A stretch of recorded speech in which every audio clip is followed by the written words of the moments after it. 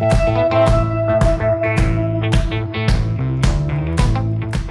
listening to Mike and Kristen, the podcast. I'm Mike, a musician, writer, and producer. And I'm Kristen, a painter, writer, and designer. Our show is all about following dreams, taking chances, and what life as an artist is really about. Together, we bring you weekly guest interviews and thought-provoking conversations. Let's go!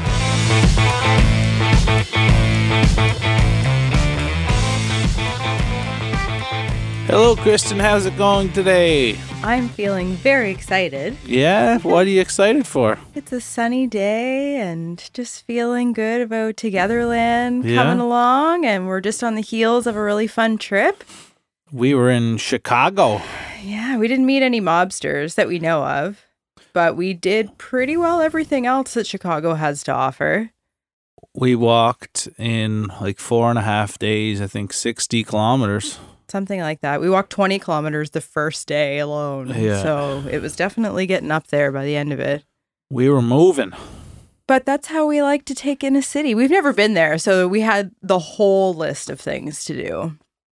We took it all in its entirety. And what were some of your highlights? Definitely seeing the National. Yeah. One of our favorite bands. And they're not a band that everyone has heard of. Though they've collaborated with Taylor Swift, who everyone has heard of. They're very big in certain circles. Circles like ours. It was funny because when we got there, I felt like we had found our people. Yeah. Like everyone kind of looked the same and we were in the same age group. And it was just, and the venue, the amphitheater we were in was spectacular. Auditorium theater, yeah. It was a very moving show. I feel like we could do a whole podcast episode just on the show, but certainly the band. We both said afterwards, we talked about it and determined that it was probably the best show we'd ever been to. It was very moving. I felt emotional watching it, in part because we were seeing them for the first time live. And when you see one of your favorite bands live, and you know almost their entire catalog of music, it makes it more fun because you can sing along. But everybody there was like that, so it was this shared energy of everyone singing along, and they're a middle-aged group, so it kind of gave some hope to us pursuing this life that we are and seeing other people who, they've been around for a number of years, but they're not just getting started in their career and experiencing this fame because they're young pop stars. Well, yeah, they're an indie band at heart and still certainly are, and don't have the big machine behind them kind of promoting to the masses like you said, like the young starlets kind of have and stars. They have just this dedicated following of people behind them that we're part of ourselves, and they are massive, but again, they're not in the mainstream really, and it's really cool to see someone with a niche audience who's doing that well. They can go to any city in the world basically and have 20,000 people come out.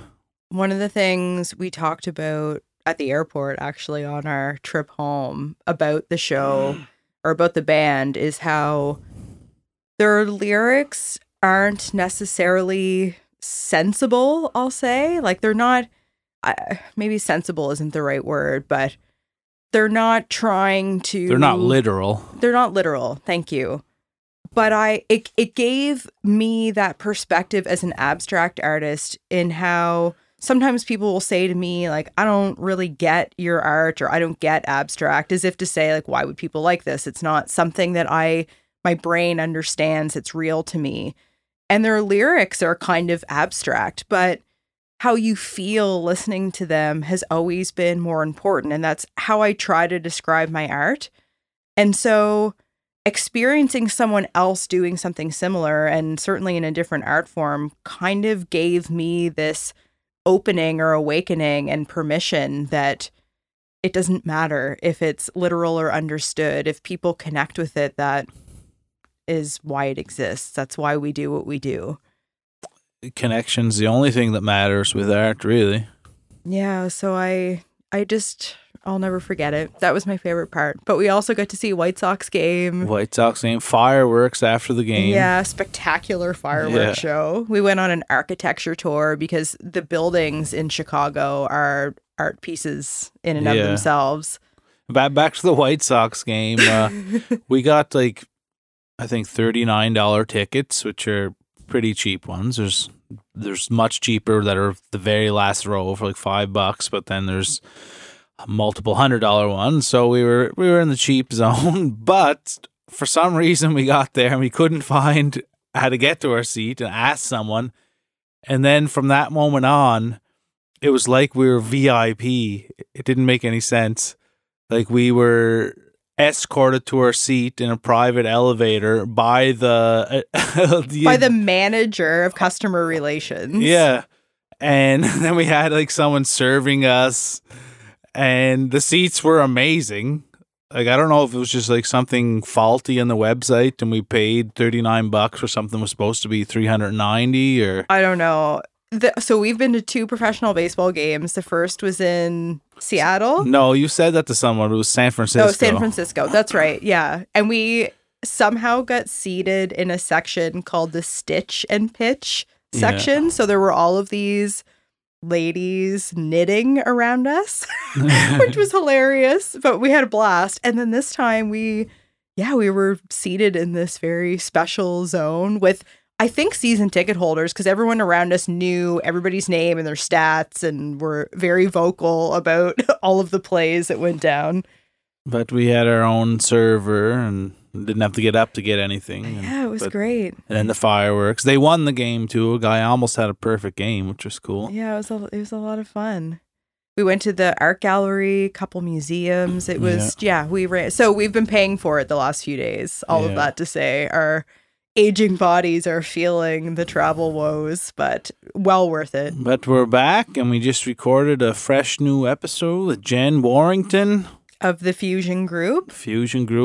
A business. So she launched her business during the pandemic, during a lockdown, which is even more impressive. And what she's achieved in just a short period of time is incredibly impressive. And what I love about what she's doing, she's created this hybrid. And this is just my opinion. This is not her bio. Yeah. But my take on what she's done is offering these hard skills about recruitment and helping businesses match the correct staffing. So it's kind of this two-way street of what she's offering, but she really taps into the emotional side of people. So she's considering, like, let's not just look at your resume and the job experience. Let's really think about what you want to do and what makes you happy, what your values are. And that's often the missing link for people in the job hunt. And she's completely filled that gap. I think it's just an interesting chat in general, but for people looking for any type of career guidance, it is an amazing conversation just because she gets right into the nitty gritty of evaluating your skill set. And a lot of people don't know what their skill set is and how their life experiences can carry over into the workforce. And the timing is interesting with her launching it during this lockdown, because I think that was a time when so many people really started to think about these values in their lifestyle. So maybe I'm a good example. Maybe you were someone that was in an office job and thought, I don't want to go back to that. On out of here. Yeah. So I would be maybe one of her target audience, at least at that stage in my life. But she not only she's a spectacular speaker. She showed up with a lot of charisma. Her communication skills are spot on. I feel like, yes, we talked a lot about what she has to offer in her business, but she's just a wonderful, giving person as well. Well, let's jump right into the conversation then. Let's do it. Jen from the Fusion Group.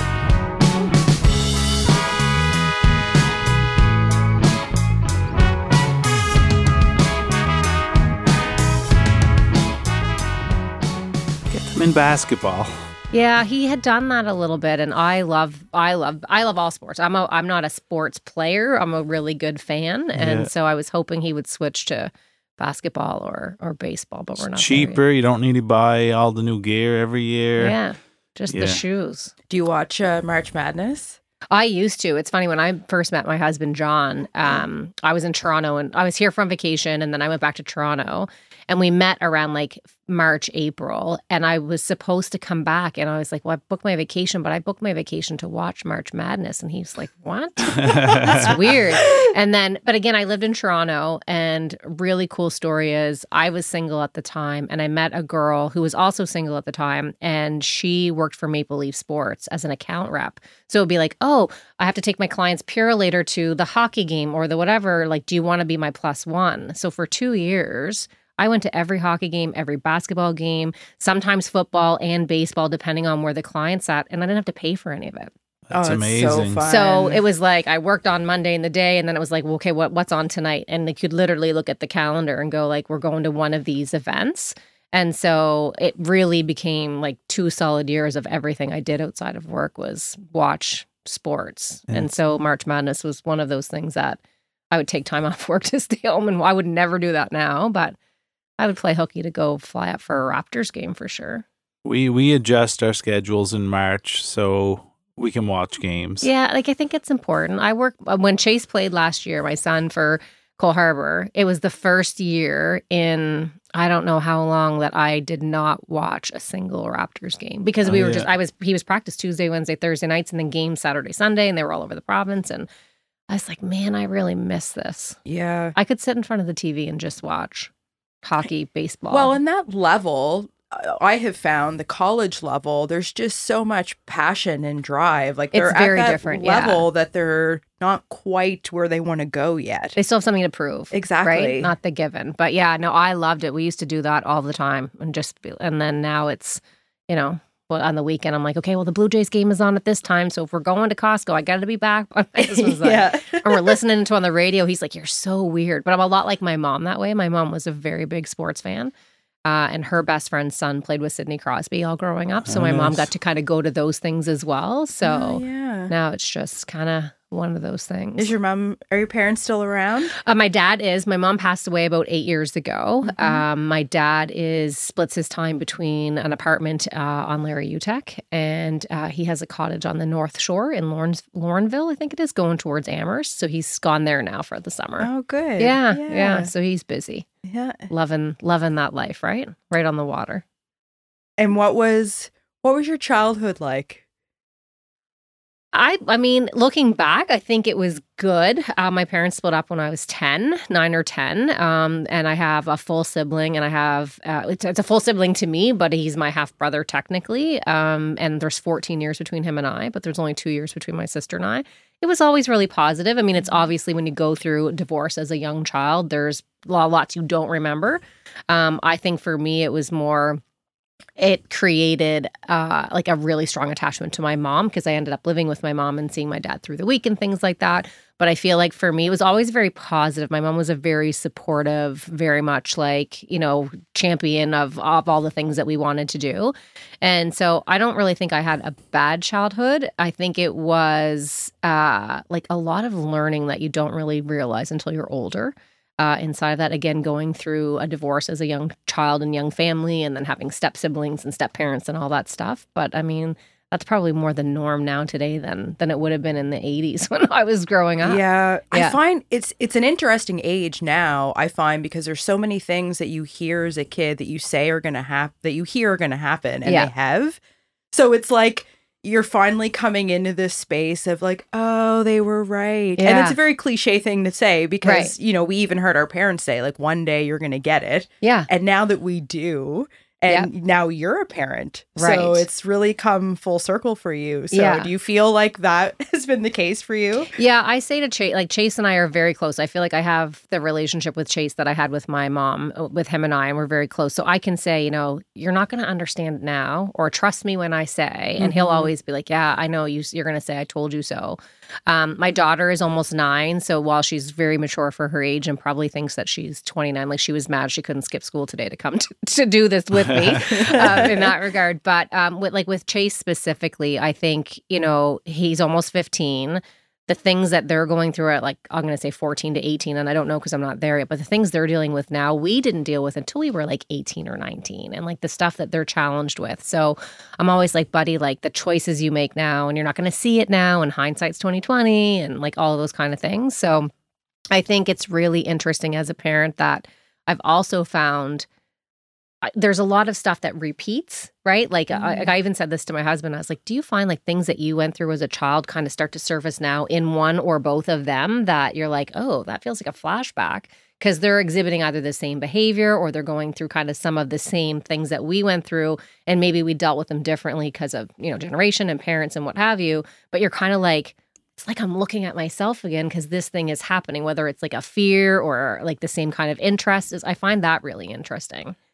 We were driving to drop our car off at the mechanic, coincidentally close to where you live. Yeah. And all the kids were out waiting for the bus. And we noticed something that we thought was strange because it's different than when we grew up. All the kids were standing fairly far apart. And I don't know if this is because of the pandemic or they just don't like each other. No one was talking. There's all these groups and they're like 6 to 10 feet away. They all have headphones in. And there's no communication happening. None. And I just thought that was super weird because anytime... Different than how we grew up. Maybe not weird, but different. Because in the past, like the only thing you had was conversation and engaging with others around you. And I guess that's probably the norm because it's everywhere we drove by. We saw that. I think it is different. I think it is also weird. I think it's both. It's funny. I was with my girlfriend on the weekend. So Chase was playing hockey for a friend of ours. They asked him to play because they needed some extra players. And so we went to Truro for the day. And she was saying, like, if Chase came over and hung out, she said, do you think that they'd even talk to each other? And I'm like, no, they wouldn't. They would probably text each other back and forth on their phone, but they don't necessarily have that communication or that dialogue. I do see it in the work I do every day, the communication skills at different ages, which is really, really interesting. But I don't think I think the COVID 1,000,000% impacted that. But I think even before that, just technology, right? And I think there's a photo or an article that circulated, and it's like an article from back in the 50s or 60s saying that technology was going to be the demise of like socialization and communication amongst people. And there was all like an image of that then, which there would be no way to predict that we would have been like glued to our phones and things like that, right? But it's very different. They don't, I think of the kids that, again, I'm interacting with teenagers through the boys and stuff like that. And it is different and it is weird because they don't. So I think COVID, like, again, kept them 6 feet apart standing. But I see it every morning because the bus stops on our street. And when I turn up after dropping the kids off, they're, again, like exactly like you said. So it's very common for them. Yeah. I don't think they know how. I imagine every generation can look upon the younger kids and have some type of, I'll call it judgment. But back in our day, we were inch apart talking to everybody. That gap Nobody is wore just seatbelts. spread. Like all that stuff. Like there's always some example of how we had things better. But I think that scientifically, even like the social aspect of things, and like you're saying, the communication, you would see this all the time. And it reminds me of an example. So I used to work in government and politics, and my boss had hired a summer student and left a to-do list of, can you get these things done by the end of the day? Came in and nothing had got done. And he's like, okay, what was the problem? And she said, I couldn't read your handwriting because he had used cursive. To leave this to-do list. And to her, it could have been in another language and it would have meant just as much. Yeah. And again, as a parent, so two things to that would be, as other parents of teenagers around, we're having these conversations all the time. We're like, we have to remember that it's not like it was when we were growing up. And our parents said the same thing and their parents said the same thing, like, because everything is just evolving and changing. But the other thing is when you sit and look at, and again, my son is in grade 9, and the work, the difficulty of the work they're doing in grade 9, we would have done in grade 4. So I'm almost 48. So I went to like elementary school and junior high, like in the 80s. And the work we were doing then, like their work isn't hard now. And it's not hard. Like there's no real thought. I feel like they don't have to, like that critical thinking for me when I see the work that they have to do is missing. And I feel like the work he's doing in grade 9, my daughter could be doing, and she's in grade 3. Why is that, do you think? Oh, sugar. That's we have all day. Yeah. I think, again, and this will likely come out through other parts of the conversation in the fact that I've never really followed a traditional path, school being one of those paths I did not follow traditionally. And I think that as things have evolved and technology has become what it has, and even the dynamic of two-parent households that are both working, where before, like my mom was home when I was a kid until my parents divorced. And so my mom was home. So there was always that presence there. Whereas now I'm home and work from home. So my kids, again, don't have both of their parents going in different directions. But I think all of those things factor in that school, while it has a place and it has relevance, it's not current day. Like, I mean, we know the system is broken. We're seeing it when we're driving and they're, striking today. And then we're seeing there's no accountability really either. My son can have a project and he can turn it in late and still get 100, or he cannot do it and still get half of a mark. Like, so for me, and again, I'm not I do think school has a place and there's relevance to it, but I'm not the one that's like, it has to be all A's and you've got to pick your university when you're 5. And like, that's not who I am. But I think it really just comes down to, it hasn't caught up with current day. So therefore it's a place for kids to go while their parents are working. Mm-hmm. And I've seen it again in my own, mainly my son at this point because of his age. I haven't got to the junior high piece with her. But I think for me, it's, even through the pandemic, like there was and again, nobody could have ever prepared for or dealt with that. Like, I totally get that. But there was really no accountability. Like, you logged in or you didn't. You did the work or you didn't. And then junior high, which is supposed to set the foundation for what high school is going to be, my son went into grade 7 and the world shut down. So he didn't really have the opportunity to learn those other pieces inside of that. But again, they're doing stuff in school that he said to me, like, well, when do you use this? Or like, when was the last time you used this form of math? And I'm like, when I was in grade 9 and now I'm helping you. And so I've got 30 years to try to remember how to angles or variables or whatever. So I just don't think that the system has evolved to where we need it to be for what they need to be capable of. And then they're penalized because they are doing work that's not really relevant to them and what they're going to do. And they have so many more options now. Like, career options today are not endless. What the 7 things were when we were growing up, there right? Were 7. There were 7. There was teacher, nurse, doctor, lawyer, dentist, firefighter, police officer. There you go. That's and 7. Then the trades, like the plumber, trades, carpenter. Right? And those were really even shunned. those, like they weren't available if you were a quote good student. Then that you was didn't not do that. on your menu. It wouldn't have been on the list for if you were a woman.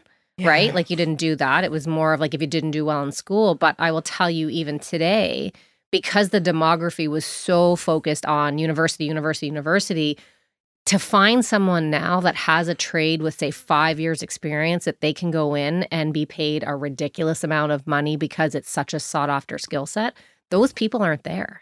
Mm-hmm. So if I have someone that comes to me on the recruitment side of my business and says, listen, we're looking for 3 Red Seal electricians, I'm not able to find them because no one said you should go to school and take a trade or, if that's what you like to do. It was always, no, that's, again, if you were the good student and really smart, you weren't doing trades. And there's such a gap right now inside of that. So that I have conversations with parents of, my kid doesn't know what they want to do. And, do you help with that? And technically no, because I focus on more the mid-level professional.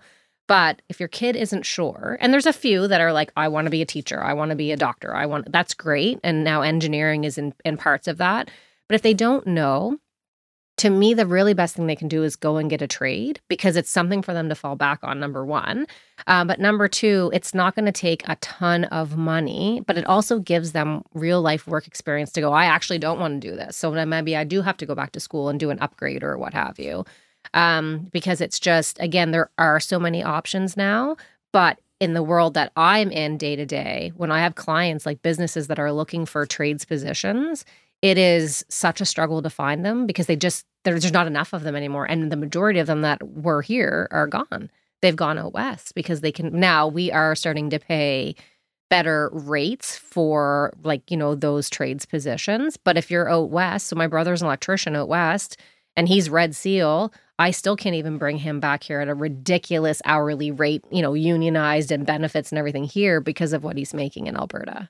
Wow. So it's hard, right? we have a very, very special sponsor of this episode that we both love dearly with all our hearts. The Rustic Crust Pizza! Yum, yum, yum. In Upper Tantallon, Nova Scotia. These folks started off in a food truck and they now have a fully functioning restaurant. They've got a beer garden for the summertime. They get rented out for private events. They have everything there. Yeah, I can honestly say it's my favorite pizza in the world. Like, really. 10 out of 10. So delicious. It's my favorite spot to eat. And I play a lot of gigs there. They treat me like a god when I go there. They're so nice. It's hard to believe that a local pizza spot is such good supporters of the arts. They're also very supportive of community events. They have taken in a Ukrainian family. They're always giving to fundraising events. They're just amazing people across the board. And you have your art showcase there too? I've got art up there right now, and I have to say I love their pizza as well, of course, but their Caesar salad is exceptional. Next level. The pizza is wood-fired, which makes it absolutely delicious, and the tomatoes and flour are both from Italy. They've got an awesome collection of local craft beer and wine, so you're sure to have a great drink to pair with your pizza. All of our guests that come to stay with us, we bring them there for a meal. You can find this sweet little restaurant at 10 Sunny's Road in Upper Tantallon. They're open Tuesday to Sunday year-round, and their website is therusticcrustpizzeria.com. Yeah, you should definitely check it out if you're in the area. You can go to the beer garden, you can go inside. It's a cool house converted into a restaurant. Great people doing great things that we truly are huge fans of, so check them out now. Rustic Crust! Rustic Crust! I think now's a good time. Give us a little elevator pitch about what you do. Yeah. What's your company, your crew you're working with? Yeah. So I started a company in the middle of a pandemic, which is a totally different story. But I started a company called the Fusion Group in 2020. And there's two sides to the business. One is recruitment. So we help small to medium-sized businesses find talent and help them with their strategy around, like, where do we find people? How do we pay them? How should we move them through the interview process and those pieces? So we're working with, anywhere from 10 to 15 clients at a time that are hiring. Since COVID, hiring has been a huge focus for companies because they had to lay everyone off and then bring everyone back. So we have really focused on the small to medium-sized business in terms of recruitment. But then the flip side of it is career strategy and career planning and helping people figure out what do they do with the skills and experience they have and what they can do with that and how do they maximize their earning potential. As well as I saw a lot through COVID of I lost my job and I hated it and I don't want to go back to that. Do I have to go back to school to get the skills I need, or do I have enough that I can figure something else out? So helping people gain clarity in that to really be able to say, you know what, if nothing else, everyone was impacted in some way and everyone experienced COVID. So the playing field was leveled, right? And so then a lot of people took stock and they're like, I don't want to do this. I don't want to be in an office. I don't want to hate the work that I do. How do I then in turn find something that I love? But again, that's not something you're taught in school. So it was, how do I do that? And how do I figure that out? So because I had been recruiting since 2007, people would, even though I was hiring for a specific company that I worked for at the time, people were coming and saying, can you look at my resume? I have an interview. Like, when they ask this question, what do I say? So there was always a coaching element to either the candidates I was working with or friends or neighbors or the mom at the hockey rink or whatever, asking that. So that has been a huge focus of our business over the last 2 years because, again, COVID changed all of that. Lots of people have made really changes that don't make sense, right? Like when you say, okay, you were government for X number of years and now you're doing art, like on paper, that doesn't make sense. And that's a really risky change to make. But the reality is it's probably not as risky once you're in it and you can actually see that because you're doing what you love and that kind of stimulates the momentum from there. So we've done a lot of big pivots, I guess you would say, in terms of that. So we focus, again, on finding companies, the talent they need, and then helping people find the right path for them because it was not something that was ever laid out before. This is brilliant. Like, I would have loved to have met you 10 years ago because I have agonized over, I even now, feeling as happy as I am having made this big change, still agonize over who am I or what should I be doing? And to have somebody with that expertise just feels like I can't believe, and maybe there are other people doing this, but it's such a need. And is that what led you to start this? Is seeing other people like me that agonizing over what do I do with this skill set? I think a little bit for the career strategy side, yes. I mean, and again, so not many people, start a business in the middle of a pandemic. I had worked for a corporate company for almost 10 years and then was part of a global restructure. Found out in February that my position was ending March of 2020. So in February when I found out, COVID was just kind of starting to percolate, but we weren't shut down. Like it was just like careful if you travel was kind of like where I was when I found out. And so for me, I knew I wanted to be on my own, and I knew that I was never going to take the lead. I had to be pushed off the side of the mountain to do it. So it was like your position is no longer. So that was the push. So I knew I wanted to go on my own, but I really wanted to focus on recruitment because I fell into recruitment very weirdly. It was a weird story of how that came to be, and I really thrived and I loved it. The career strategy piece really started to come from in the middle of the pandemic, people reaching out going like, do you have a job? Could I do this job? I'm not really sure, but I know that I don't want what I'm doing anymore. And so the conversations were happening very organically around, well, hey, are you on LinkedIn? Or hey, have you thought about this as a career? Because when I look at your resume, I see these skills as being valuable in these industries. And just through that was like, oh, okay, wait a minute. There is so many people now freaking out because they think the world is ending. And if it isn't, they want to do something that they actually enjoy, be home with their kids more. I have one guy that he's like, I just want to be able to work from anywhere and travel the world while I do it. Help me figure that out, right? Because it was so in everybody's face so long, you had nothing but time to think, right? Because you weren't doing the daily grind. It was very, very different. So I think originally when I thought, okay, I'm going on my own, and that was my plan, it was going to be very recruitment focused. I didn't think that the career strategy would take on the life that it did. And I'm thrilled that it has, because some of the people that I've met and some of, their wins have been absolutely incredible, that I can't imagine not having that as a focus right now. But it wasn't part of the original plan, but it definitely, it kicked in very, very quickly once everyone was said, okay, you're all at home and staring at everybody in your family, which you love your family, but that's a lot of time together under the same roof, and you're not allowed to leave your driveway, right? It's a real making lemonade from lemon story. Yeah, I think too, I look back on it now and I look at it from a perspective of, again, I never followed a traditional path. I didn't like school. I don't have a university degree. And while on paper I should, based on how do you start a business and all of these things, I think because there were so many twists and turns, I never really saw it as a bad thing because I just kind of kept moving with it. And so now I will say, when I found out I lost my job, I was devastated because I didn't see it coming. It was a complete blindside. Like I knew we were going through a restructure. I knew we had gone through client acquisitions before, and there were always risks of that. But recruitment, like we were busy. We were always hiring. Like I worked for a company that had 30,000 employees globally. Doing recruitment? Okay. Yeah.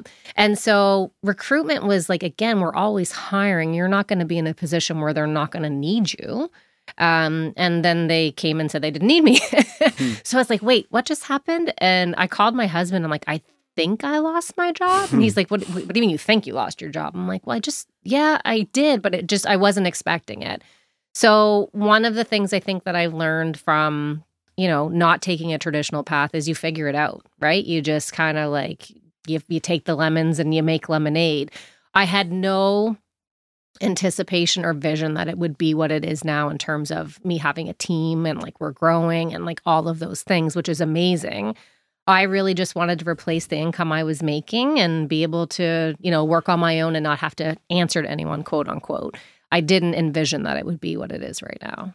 So do people like that gentleman you mentioned come to you and say like, I just want to be wherever I want and travel the world, and you kind of try to match them with a job that makes sense with their skill set? Sometimes, so yes, people do come and they'll say, I'm stuck. I'm feeling frustrated. I've been in this job for 10 years, 15 years, 20 years.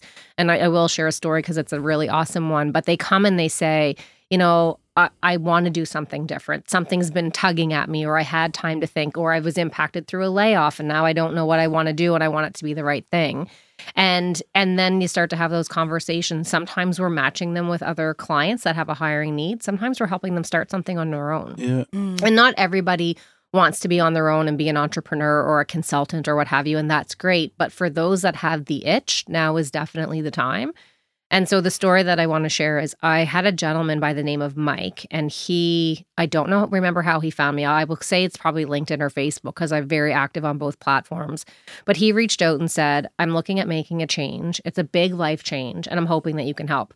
So Mike was a pastor in the church, and he had been a pastor for 20 years. He had a master's in theology and divinity. His father was the pastor before him. So as we got to know each other, the joke that we started to make was like, I was like, Mike, you were not born into this. Like, you were conceived with the idea that you were going to live your life in the church. And he was really unhappy, and it was time for him to make a change. So then I want to make a change. What skills do I have? How do I have those conversations with family, right? Because again, that was a hard thing for his family to adjust to because they were also involved in the church for so long. And so we worked together to, again, identify the skills he had. What did he need? Did he need to go back to school? And so the disclaimer is most times you don't.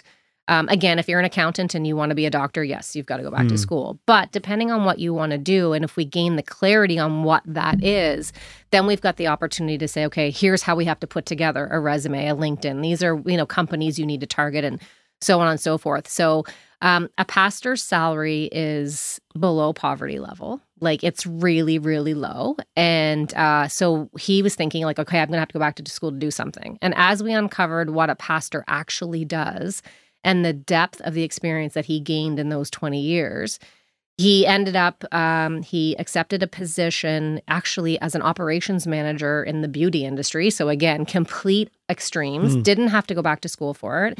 And we ended up negotiating a salary for him that was $60,000 more than what he was making as a pastor. So to gain the clarity of what do I do? What am I good at? What do I like? What do I not like? And that's as important as what you do. Because if you don't like it, why are we going to try to put you somewhere for that? Like, that doesn't make sense. And then when you can highlight the skills you have that you're really strong at, that then allows you to present those confidently in an interview and on a resume and on your LinkedIn, and then you can negotiate a higher salary, which is exactly what he did. So now he's making like over $90,000 a year. And family is coming around now, like in terms of his parents and stuff. Again, that's a big change for a family to kind of accept, right? But he's like my favorite story to this point in terms of those individuals. So when they come and they don't know what to do, and then we have the opportunity to work together and give that clarity. Now he's doing work that he feels is really important and meaningful as well, but is not something that would have ever been on his radar 2 years ago.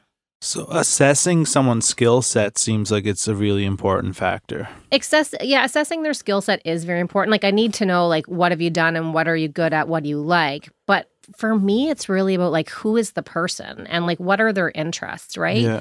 And so another example I've used with people is, when we were growing up or our parents before us, it was, for sure when it was our parents before us, they would look in the newspaper and see the ads and they'd go drop off their resume. And if they were an accountant, they would take their resume to every company that was hiring for an accountant, type it up, put it in an envelope, drop it off, mail it, whatever. And you just waited to get the call that you were chosen to interview and be the accountant there.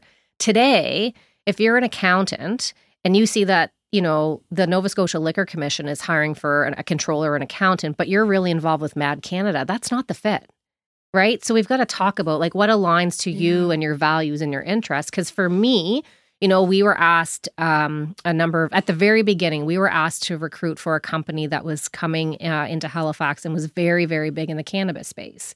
And while that works for other people and that's great, that was really not aligned to who I was. And then, obviously raising children and having a teenager, like, I couldn't get behind that for me. And not that another recruiter couldn't, but you have to really start to find, like, awareness in yourself of what are your interests and your values, because then again, the work you do is going to not only be fulfilling, but it's going to benefit the company that's trying to retain you because it's aligned.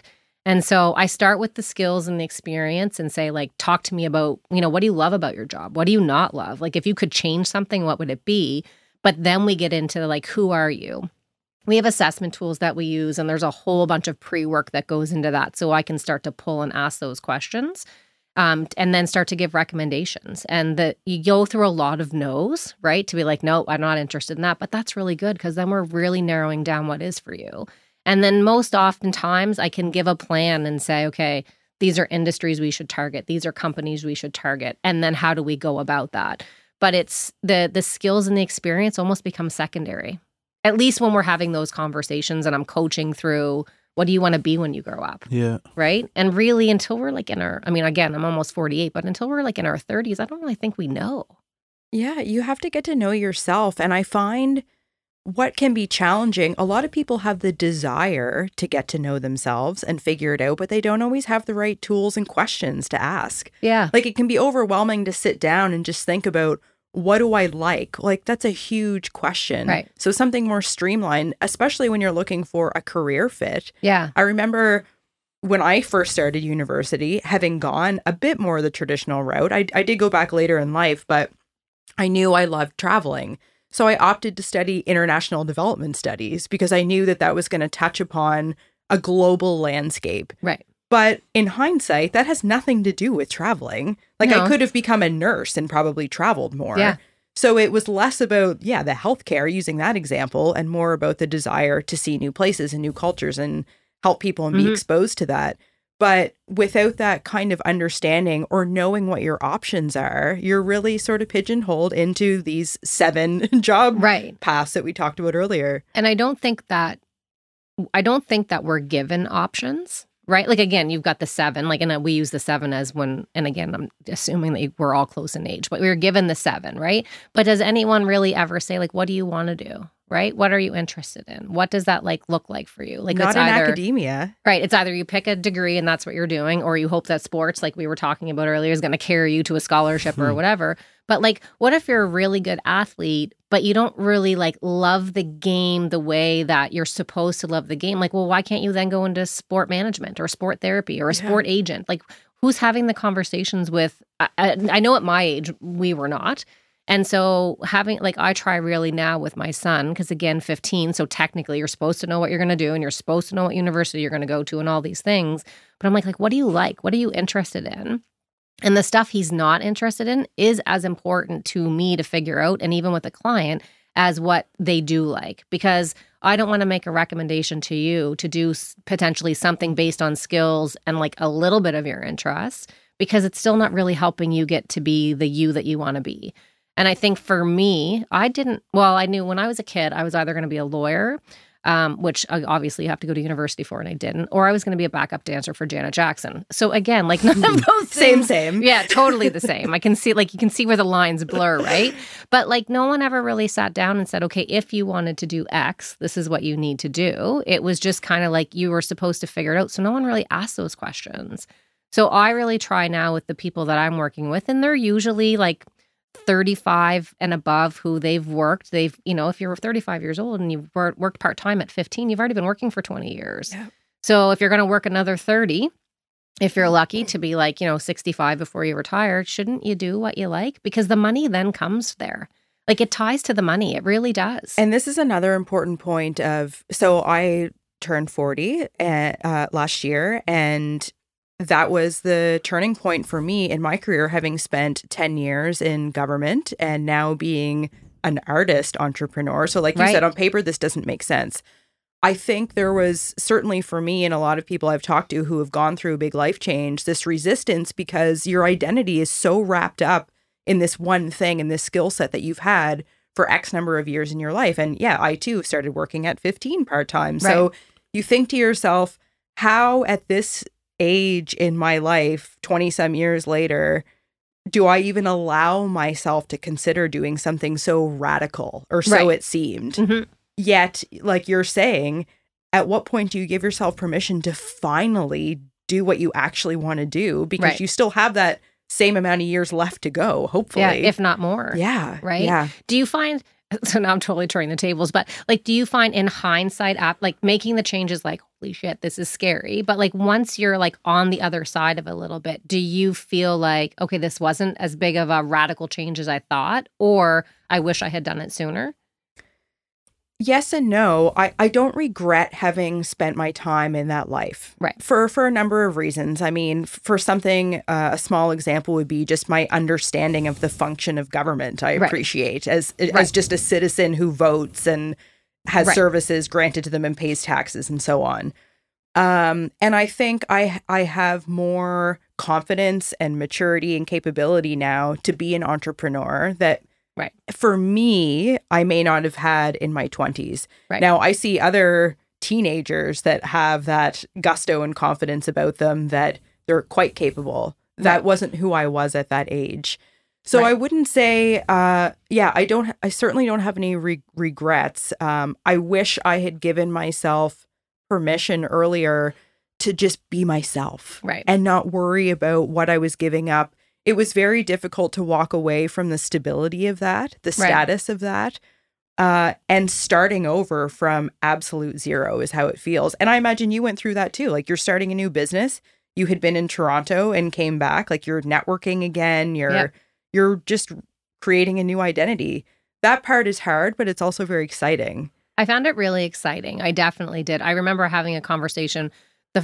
When I fell into recruitment, I had actually, when I moved home from Toronto, which would have been 2006, I went to a recruitment agency because I needed a job. I was sleeping on my mom's couch. I had met a guy who's now my husband. And so we were in like early dating stages. And like, I'm 30 and I'm sleeping on my mom's couch. Like, what's going on? Right? Like, you've got to like make some changes. So I went to a recruiting agency and I went in and I met this girl who was the recruiter. And she went through my resume with me. And we had a really great conversation. And she said, the position that you've applied for, we are more than qualified for, and you could do the job. I'm not going to put you forward. And I was like, what? And she's like, you'll be bored in 3 months. I'm like, yeah, but I need a job. I'm sleeping on my mom's couch. Right. Like, and I'm back home. I'm ready to work. And she's like, I need you to trust me on this. And I'm thinking like, what? You just said I could do this and she said, but you'll be bored. You can do it in your sleep, but you'll be bored. Leave it with me. And I was like, all right, fine. And I was actually really put off by that because I was like, how do you get to make that decision? Especially if you're like, basically they'd hire you on the spot. And about 2 weeks later, her manager called and said, I'm the branch manager of the staffing firm. I know you met with Karen. I'd like for you to come in and have a chat. So I was like, all right. And again, still a little bit put off because I could have done the job, right? And when I got in, he said, she spoke very highly of you. We talked about like your background. She shared some things. And I said, like, I'll be completely honest. Like, I was really put off that she didn't put me forward for this job. And he said, well, what we were thinking, as we've had some conversations, is we'd like to bring you on here and have you do sales and business development for the staffing firm. And then when you work in the traditional agency world, it's basically you're out networking and developing and saying, oh, your company is X. Well, we can help you hire, bring it back. And then, so I ended up getting an offer from them. And I would go out and speak to businesses and pitch the services of the firm. And I would bring it back to this Karen girl who was the recruiter, and she would find the talent. And at one point, and I don't remember if it was that she went off work or she was on vacation or what that looked like, but I was like bringing clients in, but then there wasn't someone there to help from the recruitment perspective. So I was like, okay, well, show me how to do this. I'll find it and fill it. And that's literally how I fell into recruitment in 2007 at this point, from that perspective. So for me, it was, I didn't know what I didn't know. And I just jumped in off the high dive and was trying to figure it out. But as it continued to evolve, Scott, who was the manager of the branch at that time, he was really much, again, about like, this is where your strengths are. And like, let's play to that. So for me, it was really, really, I got to be myself and like kind of like where I'd never really felt like I fit in the traditional box of, university and what have you. When I lost my job in 2020, fast forward, he was one of the first people that reached out and said, when does your severance end? And do you want to run a branch for me? And my husband was very much like, okay, like, you're good. We've got something stable. Like, it'll be a very healthy salary. Like you literally lost your job and had a job like within a week. And I was like, I don't want to do that though. And he was like, right? Like, we've got a mortgage. We have 2 kids. We have a son that plays competitive sports, like all the things. And I was like, if I don't try it now, I'm never going to. Because again, I was very content where I was. I always said I was very happy. In hindsight, I was very content. I loved what I did. I had flexibility. I had a decent salary, and I had a really decent salary for someone who doesn't have a university degree. Mm-hmm. And that was never lost on me because I was interviewing people that had university degrees, some of them even MBAs, and I was hiring them for positions that were half the salary that I was making. So I was very aware of that going through the recruitment stages that I did, depending on the positions. And so my husband was like, I just don't know. And I was like, again, like if I don't, I'm going to regret it. But also, I'm going to resent you because of the fact that I know like this is my window of opportunity. And so we had some conversations around it. And it was really interesting that, when you start thinking, can I do this? Because it's frightening. I mean, I knew that I was losing a job, but I mean, that was all I had really ever known from a career perspective. I had a great job when I lived in Toronto. I worked for a financial advisor, but this was really like the thing I had done the longest, and I had been really consistent with it. And I really, really loved it. And so to take I'm going to do it for myself, and again, hope that, I can build this. Because again, like you said, you got to start networking again. I had always been presenting recruitment as I'm the recruiter for this company, right? And then it was like, I'm recruiting for whoever wants me to help them. And I was really lucky that the relationships I had built over the course of, I'd say my recruitment career, but probably in general, was people that I had recruited for at either different companies or like through the agency many, many years ago. I was still connected with them on LinkedIn. So they were like, I'm so glad you're on your own. Can I bring you into the company to help us recruit? And literally within a year, I had hired Lindsay, who works on my team. And then fast forward 6 months after that, another lady named Donna. And now we're in the process of hiring again. But when you have conversations of, I'm taking the leap, I've got to start again, I don't know what I'm doing. Like, I didn't have a business before. Like, how do you figure that stuff out? You really get to a point of you just have to figure it out. And that's where I think when people play to their strengths, if it's a different industry or different role or just something entirely different, even on your own, and not everyone's meant to work for themselves, but if that's a path you want to follow, when you're liking what you do and you have those strengths you can highlight, it's totally possible. Totally.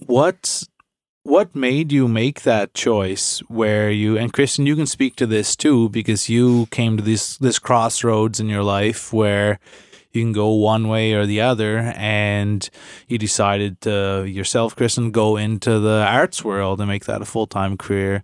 What was it, something in your gut? What was it that forced you towards like kind of more the job. unknown, and like this, like you said, the other one would be more stable? Like everything was kind of lined out for you. Was there something specific that pulled you in the direction you're now in? I think in that moment, and then those that know me when they listen to this, and especially my husband will be like, totally, she did it out of stubbornness. But there was a part of like, no, you can't tell me that I can't do that, and I am going to figure it out. Because I even said he's like, well, what's the plan B? Like, if you go on your own and this doesn't work, what's the plan B? And I'm like, there isn't one. Like, this is, I'm all in kind of thing. So I would say it was probably stubbornness and just a big screw you to everyone that was like, this isn't safe, this is risky. And there were like, family and friends, which I say to clients that I work with, they love you and they support you, but they're the worst people to get advice from when it comes to making a change. Because one, the emotional attachment of wanting to, be protective and be supportive. At the same time, they're potentially impacted if you make a decision and it doesn't work. So you need someone objective. So I always say that. But so for me, stubbornness for sure. I think when I look back on it now, being like, we're almost 3 full years into this. And again, my big vision was, I just want to work for myself and replace the salary I had. So that now in hindsight is the small vision to where we are now and like what we're going to continue to do. So I think for me, it had to have been a gut thing, right? It really truly had to have been like, you can do this. And something was just saying like, now is the time. Because I don't know anything else that it could have been. I didn't have a plan. Like I again, never would have said I'm going to have a team and we're going to have a flex office space that we're going to start to use and. It was, I just wanted to pay my bills. And you had this very strong belief in yourself. That's the most important thing. Yeah. But I don't think I even realized it at that point. Yeah. Like I think in that it was, they've given me a 6-month severance. I'm in the middle of now a pandemic by the time my last day rolled around. So I didn't have to worry about finances for 6 months, and I didn't have to worry about childcare, which everyone else in the world either had one or both of those things as a challenge. Mm-hmm. And I was very aware of how fortunate I was that I didn't have to worry about that.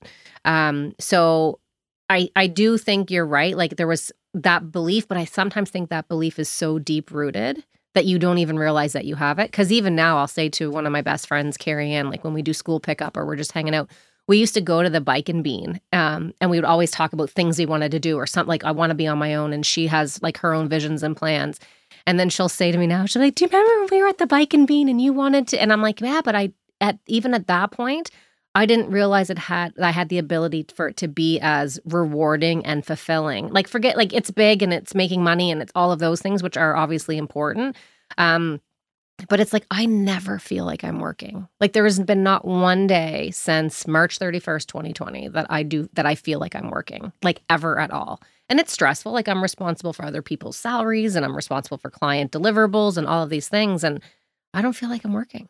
The clarity that you're giving to people, though, is such a gift. Like, I and I'm saying this because I've been through it and just seeking your purpose or where do I fit in this working world, because it's such a huge part of our life. And you being able to coach people through that is just a huge offering. And I think old me or starting out me would have, and again, I think I kind of just did it when you said it. I kind of feel like, oh, am I really doing that? But I think I do take it very seriously in the sense of, if I can have one person even like what they're doing to the level of like where I like I'm wildly, I could sit here till 7:00 tonight and talk and tell stories and like insights and things like that. But when I take it very seriously because I think life is too short.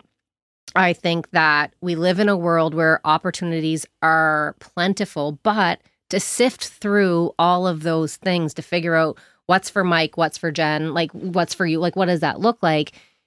Who's going to help you do that? Yeah. Again, family and friends are going to be protective more than they're going to be, again, don't do that or don't set such a lofty goal or, like, no, like life's short.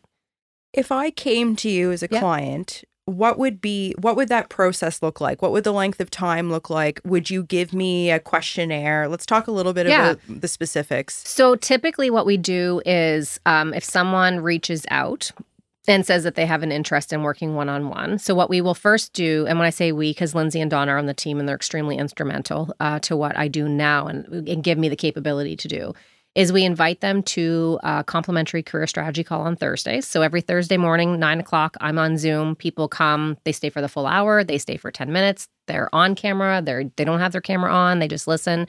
And it's really like open forum, open agenda. I don't have something where I'm like, we're going to talk about these 10 things. I'm like, what do you have? Do you have a question? Do you have a concern? Just so people can, one, feel that they have a safe space, see that they're not alone, right? And then some people ask questions, some don't, some come every week, what have you. So we kind of start there just to give people an insight into who I am and why it's important to, again, you have to really resonate with the person that is going to help you make these changes.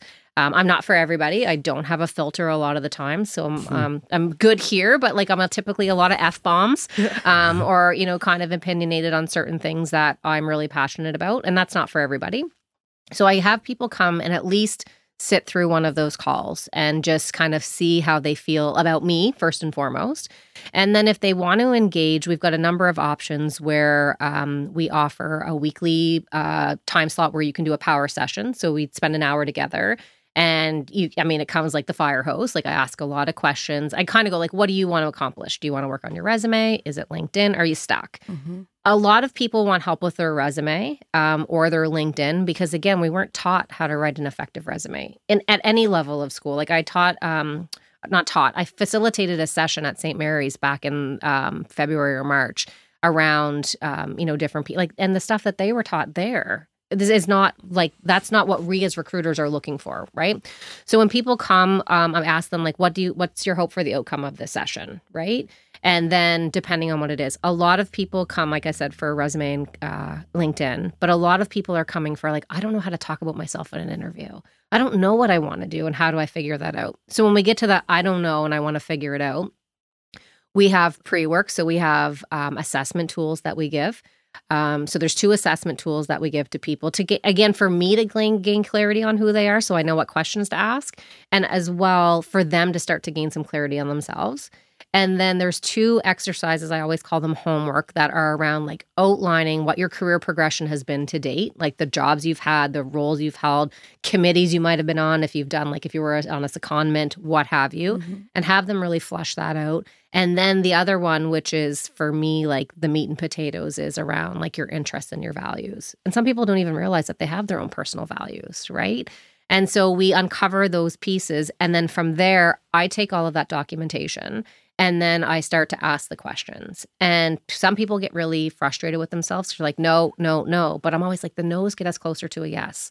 And so don't feel like you can't say a no. And then really, so we've done power sessions where you can get a lot done in 90 minutes. But then like I have a gentleman right now that I'm working with, and he co-founded a business here in Halifax. It's been extremely successful. He's with 3 others. Again, on paper, to where they started to where they are makes no sense whatsoever. But he's struggling as like a part owner of a company that is growing very rapidly and not really feeling like it's aligning to him anymore. So we're working through the questions of, how do we figure out what starts to align? And then when we find it, can we work it into your business? Or do you maybe need to make that really difficult change in conversation, but then be able to support through what those conversations look like? So we work primarily, like I said, with mid-level professionals. I'm not really the person to help someone who like doesn't know what to take as for a university degree. And I'm not really the person who it can help, someone coming out of school, other than to say, if you're not sure, your best thing to do is either take a gap year and work, which parents will hate me for saying that, but it's true, or go to community college and at least get a trade or some, because you get work experience in terms of that. And then I just work through with people and ask them those questions to give them that clarity. And then if not, I think the clarity is important, but I feel like I give people confidence, right? Like to help you take the leap. Or, I don't know if you had worked previously, in a traditional 9 to 5, but to be able to say, if you want to pursue music as a passion, what's the plan and how do we get you there so that you can do that and make a living off of it, right? And because, again, it's nothing that we're ever really taught. And I fumbled my way through a lot of it. So this is out of curiosity. Yeah. Let's use Mike as an example here. Let's go. Hot seat. Mike has been a lifelong professional musician in that he's playing music, he's writing music. Yeah. If he were to come to you, would you have, and maybe we'll do a little mock session here, sure, if you guys are good for it, but I guess my question and where I would like for it to lead out of personal curiosity is, if you discover he should be, say, a music producer or a chocolatier, right, would you have a database of people that are looking to hire that type of person, or is it more for his personal clarity that is the outcome and benefit? It's both. It's both. I mean, I want people to walk away with clarity and confidence. And I always say, if it's not an F yes, it's an F no. And so I want you to feel F yes when you're walking away from time spent with me. Because one, it is an investment, from a monetary perspective. But at the end of the day, it's also an investment into you, which we're never really taught to do, or it's never really like follow what you want, right? So, I mean, you might have a parent or another family member that's like, oh, no, you can't write music and you'll never be successful and you've got to pick the stable, whatever. And in today's world, that doesn't exist, right, from that perspective. But I would want to be able to say, give you the clarity and the confidence and that you feel really like that there was value in what you took from our time together. But then the other part would be, if it was that you were going to be a chocolatier and I don't have anyone in my database, well, we're going to make the plan to figure out who you got to talk to and where you're going to go. Mm-hmm. And if I went on LinkedIn and looked at, and I'll use Peace by Chocolate as an example, just because I know that they're local and what that story is. If I went to they came up in a search on LinkedIn and I realized that, Lindsay that works for me has a connection to someone there, I'd be like, okay, how do we open the door for Mike? Which oddly she totally does. But, right? Yeah. And there you go. Yeah. So that worked really well. So for me, it's like, if I can make an introduction right off the top, I'm 100% going to do it. Mm-hmm.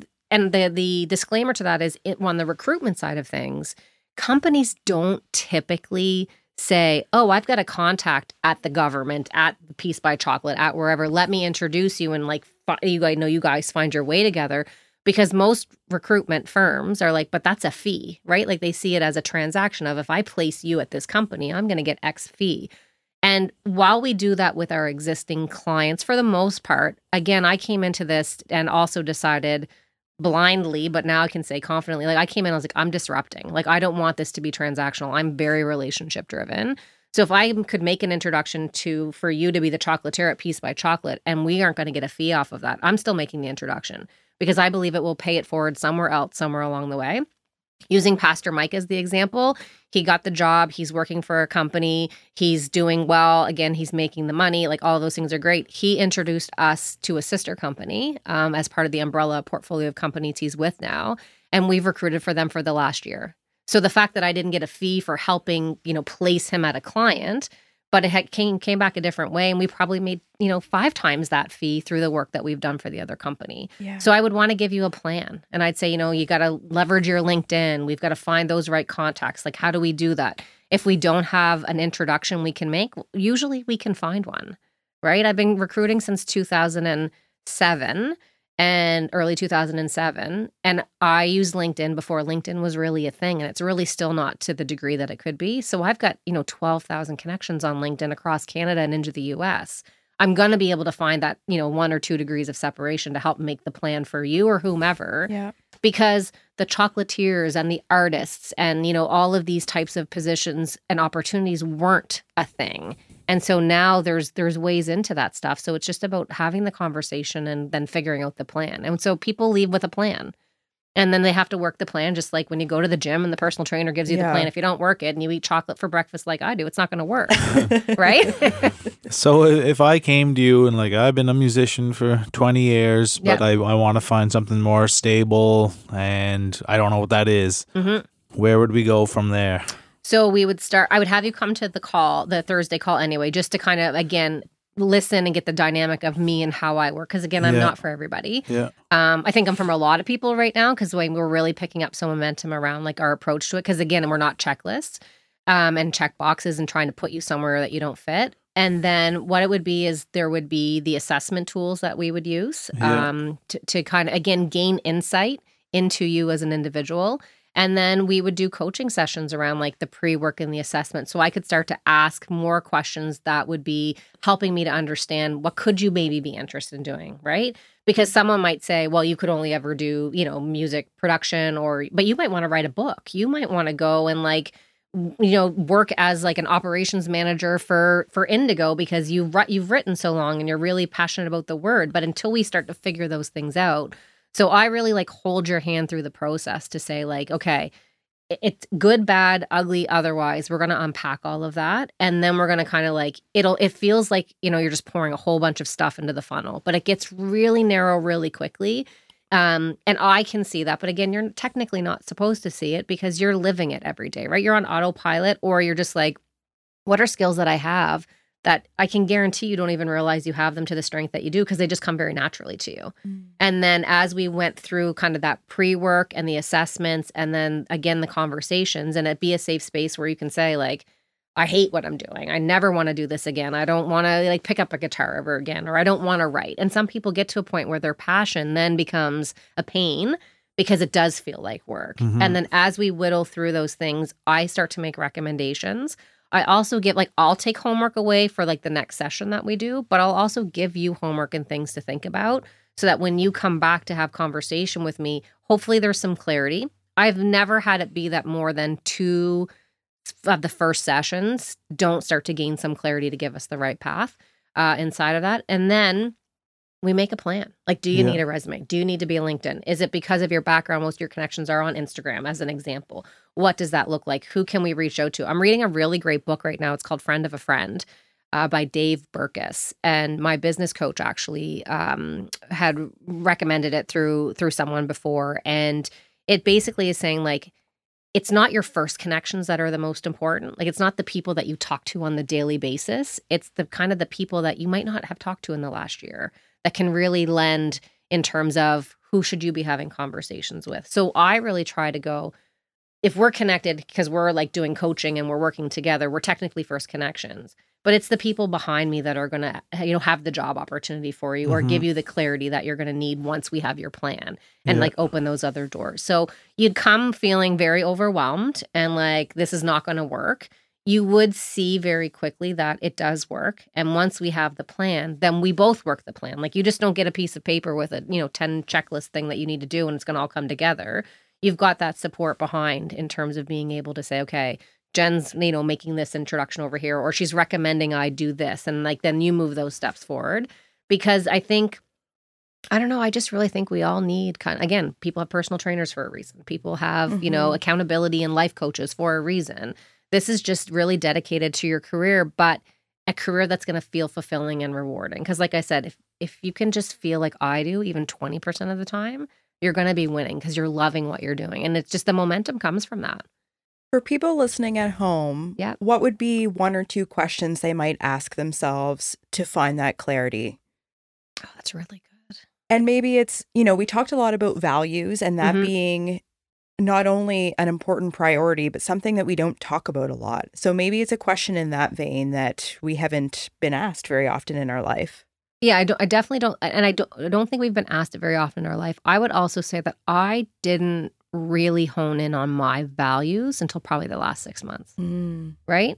In terms of not only what do I want my company to be, right? Because again, it was I'm going to be an independent consultant, and now it's like now we're a business, now we're a company, and like those stages are happening. So I think we don't really talk about the values because again, it's just not something we've ever really talked about. So I don't think anyone, or I would say majority of people don't really know what their values are, right? So to gain some clarity on that. But I think there's something to be said for just sitting in the silence a little bit, right? And saying to yourself, like, what? And again, you might not know what you like because of the fact that we're all on autopilot, right? Like, we're all doing the thing. So I think the first question I would say is, what did you want to be when you were a child, right? And because we all knew what we wanted to be when we were 7. And again, it's probably one of those 7 things that we talked about at the beginning. But then there was someone who wanted to be in a band and write music, or there's someone that wanted to paint or be a backup dancer for Janet Jackson or whatever that looks like, right? So I think I would say, like, what did you want to be when you were a child? And like when you go, okay, I wanted to be a nurse. Well, are you a nurse, right? And is it that you're a nurse, but things again doesn't look as great as it did on paper 30 years ago? And do you stay in nursing but you do something different, or is it that you wanted to be a nurse because there was empathy and there was concern for others, and maybe you're not going to go back to school and be a nurse, but maybe you're going to be involved in the community in a different way and serve and take care in a different sense. And because the world we're in right now, the awesome thing about it is if you can't find it, you can create it. Right? Like I listen to a lot of Gary Vaynerchuk as well. And he's like, there are people that are making, $100,000 a year because they do a Friends podcast, and Friends hasn't even been on the air in 20 years. Right? Yeah. So it is overwhelming to sort through all of it, but that's why you need someone who's not tied to you emotionally. Like I wouldn't suggest that you coach Mike, right? To figure out those kind of pieces, someone who can be objective and say, this is what it potentially should look like. And then the other question I don't even think it's a question for the other part. I think I would just say, like, if you have an opportunity to sit somewhere where it's quiet, it's really hard to do because it forces you to stop. But I also know that as a business owner who's got a million ideas in her head and then sometimes feels very overwhelmed, when I just sit and don't do anything, if I have a notebook there, like things start to come and you'll start to gain some clarity of like, if I could do anything, what would it be? That was always the question we asked in interviews. Like if money wasn't an object and you didn't have to go back to school and you could do anything, what would that look like? Start there. That's great. Yeah. You said earlier that when you first started this journey, it was about, I just want to work for myself, recreate my salary. This will satisfy me. Where are you now? It's so again, school parking lot conversations with one of my best friends, Carrie Ann. I said to her literally last week, I said, yes, going back to the time at the Bike and Bean, that was the big vision. Like the big vision was I just want to like replace the salary and be on my own. And then in hindsight, that is now the little vision. So I think as I'm looking at it, there is a component that is like add more team members, build the business bigger, create brand awareness and be a thought leader. And those things are very true. For me, because I do know now what my personal values are and where they're aligning, for me, it's really about, I want to love what I do every single day. Because I know the majority don't, right? Like they either absolutely hate it or they feel it's like a grind and they just don't know how to make a change. And then there's some that kind of feel, but for me, it's kind of, I want people to feel that way. But for me, it's like a legacy build. Like I have a son who technically should know what he wants to be when he wants to grow up based on how we were all raised. And he doesn't. And then I have a daughter who's the fiercest firecracker I've ever met in my entire life, that I want them to know that they have options. And I want them to be true and authentic to themselves and know that I didn't start my business till I was 45, right? So if you're 20 or 25, even if you're 35 and you don't really know, you do have time. And so I think the legacy that I want to leave as we build all of this out is like, you can be happy what you're doing. And when you are happy, even if it's something that's non-traditional, the money follows, because we all have to take that into account, right? Like, you have to take into consideration because we need to eat and we need to, live. But if I can just have one person be like, and maybe it's Pastor Mike and maybe it's not, but for someone to be like, you know what, it made a difference for me to have that conversation with you, and now I'm doing X and Y. Like, that's the big vision for me of like, how many people can I do that for? I love it. And you actually answered the last question I was going to ask you ask about. It anyway. Well, if you believe that if we're doing what we love, that the money will naturally come. Well, and fully transparent, so the company that I worked for before, and again, so not a university degree, no real formal education other than I figured it out as I went with the jobs that I had. My all-in base package, whatever, where I was around $75,000. Mm-hmm. So that's really good for grade 12 education in Halifax and no real other formal training over and above that. So that was the goal. And then, as again, I love what I do. I can write resumes. I can coach people through stuff. I can give you the right interview question to ask, because that stuff, I don't know why I like it. It's one of those really natural things for me. When I got to a point that I was invoicing out that $75,000 in a quarter, I was like, oh, and not feeling like I was working and not feeling like, I never miss a hockey game. I never miss my daughter's acro unless my son is playing hockey and I've got to juggle some things around. But if my husband has a work function and I'm not, tied up with something, I can usually move it around. So I don't miss the family stuff. I'm sure there are times where like, I'll put your phone away or what have you. But for the most part, I'm there when they need me to be there. And now I'm doing in a quarter what it was taking me a year to do. And I'm also providing an income and livelihood for 2 people on my team that are crushing it. Yeah. Right? When you do what you like and those things come naturally, which sometimes you need someone to help you figure out what comes naturally to me. Because when you do something so naturally, like I think when I came in, I said like, I'm good. I can handle it on the fly. Mm-hmm. Whatever you throw at me, I'm not going to feel stuck. I didn't realize that was something that came naturally to me until I started having these kind of conversations. Yeah. And someone pointing out like, you're always like, you're able to be on. I get that for sure from my mom, but I didn't really realize that until I started doing it. You don't necessarily even realize that as being a skill in and of itself, much less that you possess it. It's like, I didn't know this was even a thing that people noticed you could or could not be good at. Yeah, which I think is a good kind of segue as well to say, like, one of the things that we do work on is the transferable skill set, right? Because you can say, I use this particular software. I know this. I have this kind of designation. Those are your hard skills, mm-hmm. right?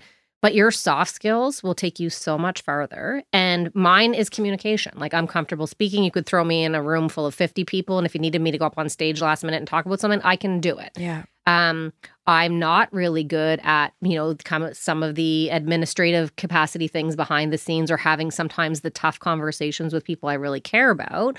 But until you start to become aware of those things, you don't realize what is like your natural skill. Like, oh, I do that all the time. So you should be able to do that all the time when that's not the case, right? Yes. I couldn't write music to save my life. But it probably comes very naturally to you. And you're probably really lucky that you've been able to do that as a career.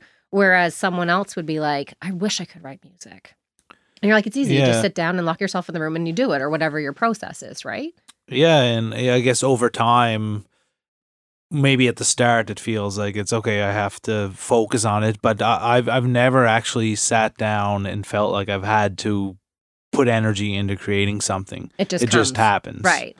See, that's awesome. Yeah. And there's probably someone that's like, oh, I wish I could, or someone that is an athlete very, very naturally and doesn't have to put the extra time in. So I think when we as humans can do something very naturally, we don't realize it because it just happens, right? When someone else makes notice of that or points that out to us, they're like, oh, okay.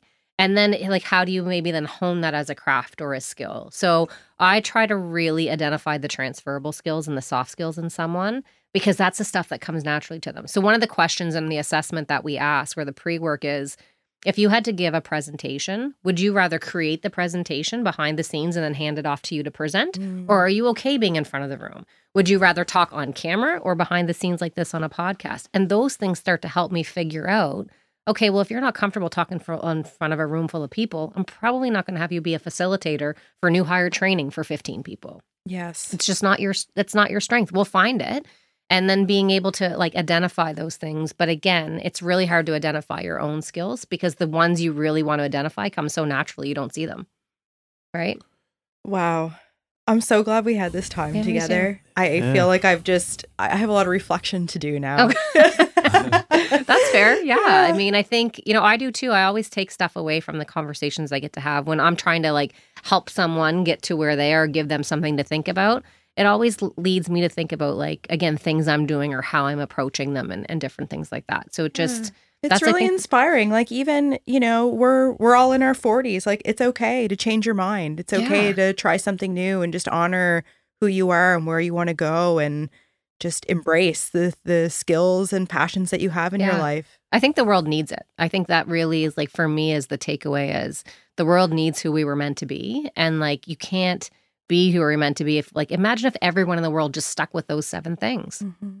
Like, right? Boring. What would there be, right? And again, I watch a lot of Gary Vaynerchuk and he's like, if you're in your 40s, and technically, like, yes, people get sick and things happen, but technically, if you're in your 40s, you've only lived 40% of your life if you could live to 100. So why couldn't you change it? Now, don't just quit and be like, too bad, I don't know how we're going to feed the family. Like, try to have the plan. But at the end of the day, like, work it on the side until you figure it out. Yeah. And the momentum spurs a lot. It really does. But you have to be willing to just say, like, again, mine was blind faith, I guess. In hindsight, I must have had that confidence internally. But I was just like, the spite and the stubbornness of don't set your goals too lofty and what about whatever. I was like, that's on your soft skill list, stubbornness. Yeah. It's on all my lists. For those that know me and love me are like, they're having a giggle now. Yeah, they're going to be laughing quite a bit. Yeah. No, well, absolutely. This has been a very inspiring chat and lots to take away from it, like you said, Kristen. And I think just considering something as simple as our values is a really important thing. And I think like when you just think about it just really quickly, like, oh, well, I value family. And like, but when you really get into the nitty gritty, like, what are my values? Yeah. Like, what do I care about? And I mean, again, yes, it is your family and your community and those things are, but it's deeper than that. Yeah. Like for me, mine is like authenticity for sure. And empathy and gratitude. Yes. Resilience. Right. And I mean, again, until you start to really sit with it, you'd pick like family, community, you would say, like integrity is always a big one, health, but like it's deeper than that. And like without being like, because not everyone's going to want to, do that because it's hard to like reflect on some of those things. And, I have no filter. I know that, but that's my authenticity, right? And you know where you stand with me one way or the other. And for some that's not great and others it is, but I own that. So to have that self-awareness, it takes time. You're not going to probably find it in your 20s. And those that do, that's great. 40s are awesome. I mean, I'm, again, closer to 50 than 40 at this point. But, through a lot of changes in my personal life and then starting this business, like there's just a level of clarity that comes with it. And you can go deeper on the values for sure. And I wouldn't expect that most people would know what theirs are, right? Mm-hmm. Right. You said almost 48. Do you have a birthday coming up? July 11th. Okay. Yeah. On the horizon. It's on the horizon. Kristen's is June 9th. Nice. Chloe's also is June birthday 10th. Coming up. Okay. Yeah, she'll be 9. And you? Christmas Eve. December. Eve. So are you Sagittarius or Capricorn? Capricorn. You're a Gemini. I am. I'm sorry, Tried Mike. and true. I know. My daughter's a Gemini. Deals with Sweet all Christmas. of us. Yeah. Yeah. Wow. So you mentioned the Thursday calls. Yes. Where can we send people to attend those or any other websites, links that you'd like the audience to check out? For sure. So I always say LinkedIn. Not everyone has it, but Jen Warrington on LinkedIn is the best place. We post about the Thursday call a couple of days. So it went out this morning. I will give you a link so that you can include that as well. LinkedIn is where I spend the majority of my time. The website, thefusiongroup.ca, we have a lot of our job postings posted there, as well as just insight on how to work together. The call's the best place to start, right? And again, you don't have to turn on your camera and you don't have to ask a question, but you want to know, just to dip your toe in the water. That's really the best place to start. We have things that we're working on for the fall that are going to come out that will be updated on LinkedIn as well. I'm actually going to be on CTV News next Wednesday morning on the morning show at the 8:15. We're going to talk about why you should not pause your job search in the summer. right? Most people are like, I'm not going to do anything till September. It's like you don't join the gym in December. You wait till January when everyone else does. So this is a lot of people will do a hard stop on their career search in the summer for people are on vacation or they don't think people are going to hire. Get your beach time in, right? You got to get your beach time in, but also because you can take your phone to the beach, you can do some kind of navigating through that. Yeah. But I'm telling you, like last summer, I had said to somebody last year, like I'm not really usually busy in the summer. Like it's historically a slow time. Don't ever say historically something is slow. Mm-hmm. We were so busy last summer, and those that stayed engaged and active are the ones that, they were hired and interviewed because they didn't wait till the September rush. Great tip. Yeah. Tune in next week then for that. Yeah. Well, thanks a million for coming here and sharing your knowledge. Yeah. And we got a lot to think about and just we're excited. We might go sit on the beach in a little bit and write a list of our own values. Yeah. See what comes out. And share them. Tag me. Yeah. We will. Yeah. And probably tune in on Thursday. So we'll see you again in a couple days. Yeah, that would be amazing. Yeah, thanks for being here. We appreciate it immensely. I appreciate you having me. Thank you. Yeah. Cheers, everyone. Here we are, folks, at the introduction portion of the show. How y'all doing out there? Hope you enjoyed our conversation with Jen. Great chat, wasn't it? What do you think, Kristen? Another great chat. This is another guest that we've had that we didn't know before. And when they walk out the door, you think, oh, this is a new person in our life. Yeah. This happens every time. I don't know why I'm surprised by this. That's the beauty of just getting to know someone a little bit deeper. You create a connection. We did keep Jen here for like 100 hours after the interview too. Yeah, we asked a few more questions. Yeah, she's still here. She's our new roommate. She probably felt that way. Yeah, she doesn't live far away, so she didn't have to drive far to get back home. That's right. We ate up her commute time with talking time. Yeah. Yeah, we'll think about it that way. But, great chat. And, thanks for listening out there, folks. We appreciate each and every one of you. And keep those... If this is your first time listening here, we're so glad you tuned in. And if you can give us a little follow on Apple or Spotify, wherever you're listening. And if you give a review, that's even better. That would be just amazing. We'd love you forever. That's not just the cherry on top. That's like the extra sprinkles and handmade decoration that you get at the really fancy ice cream stores.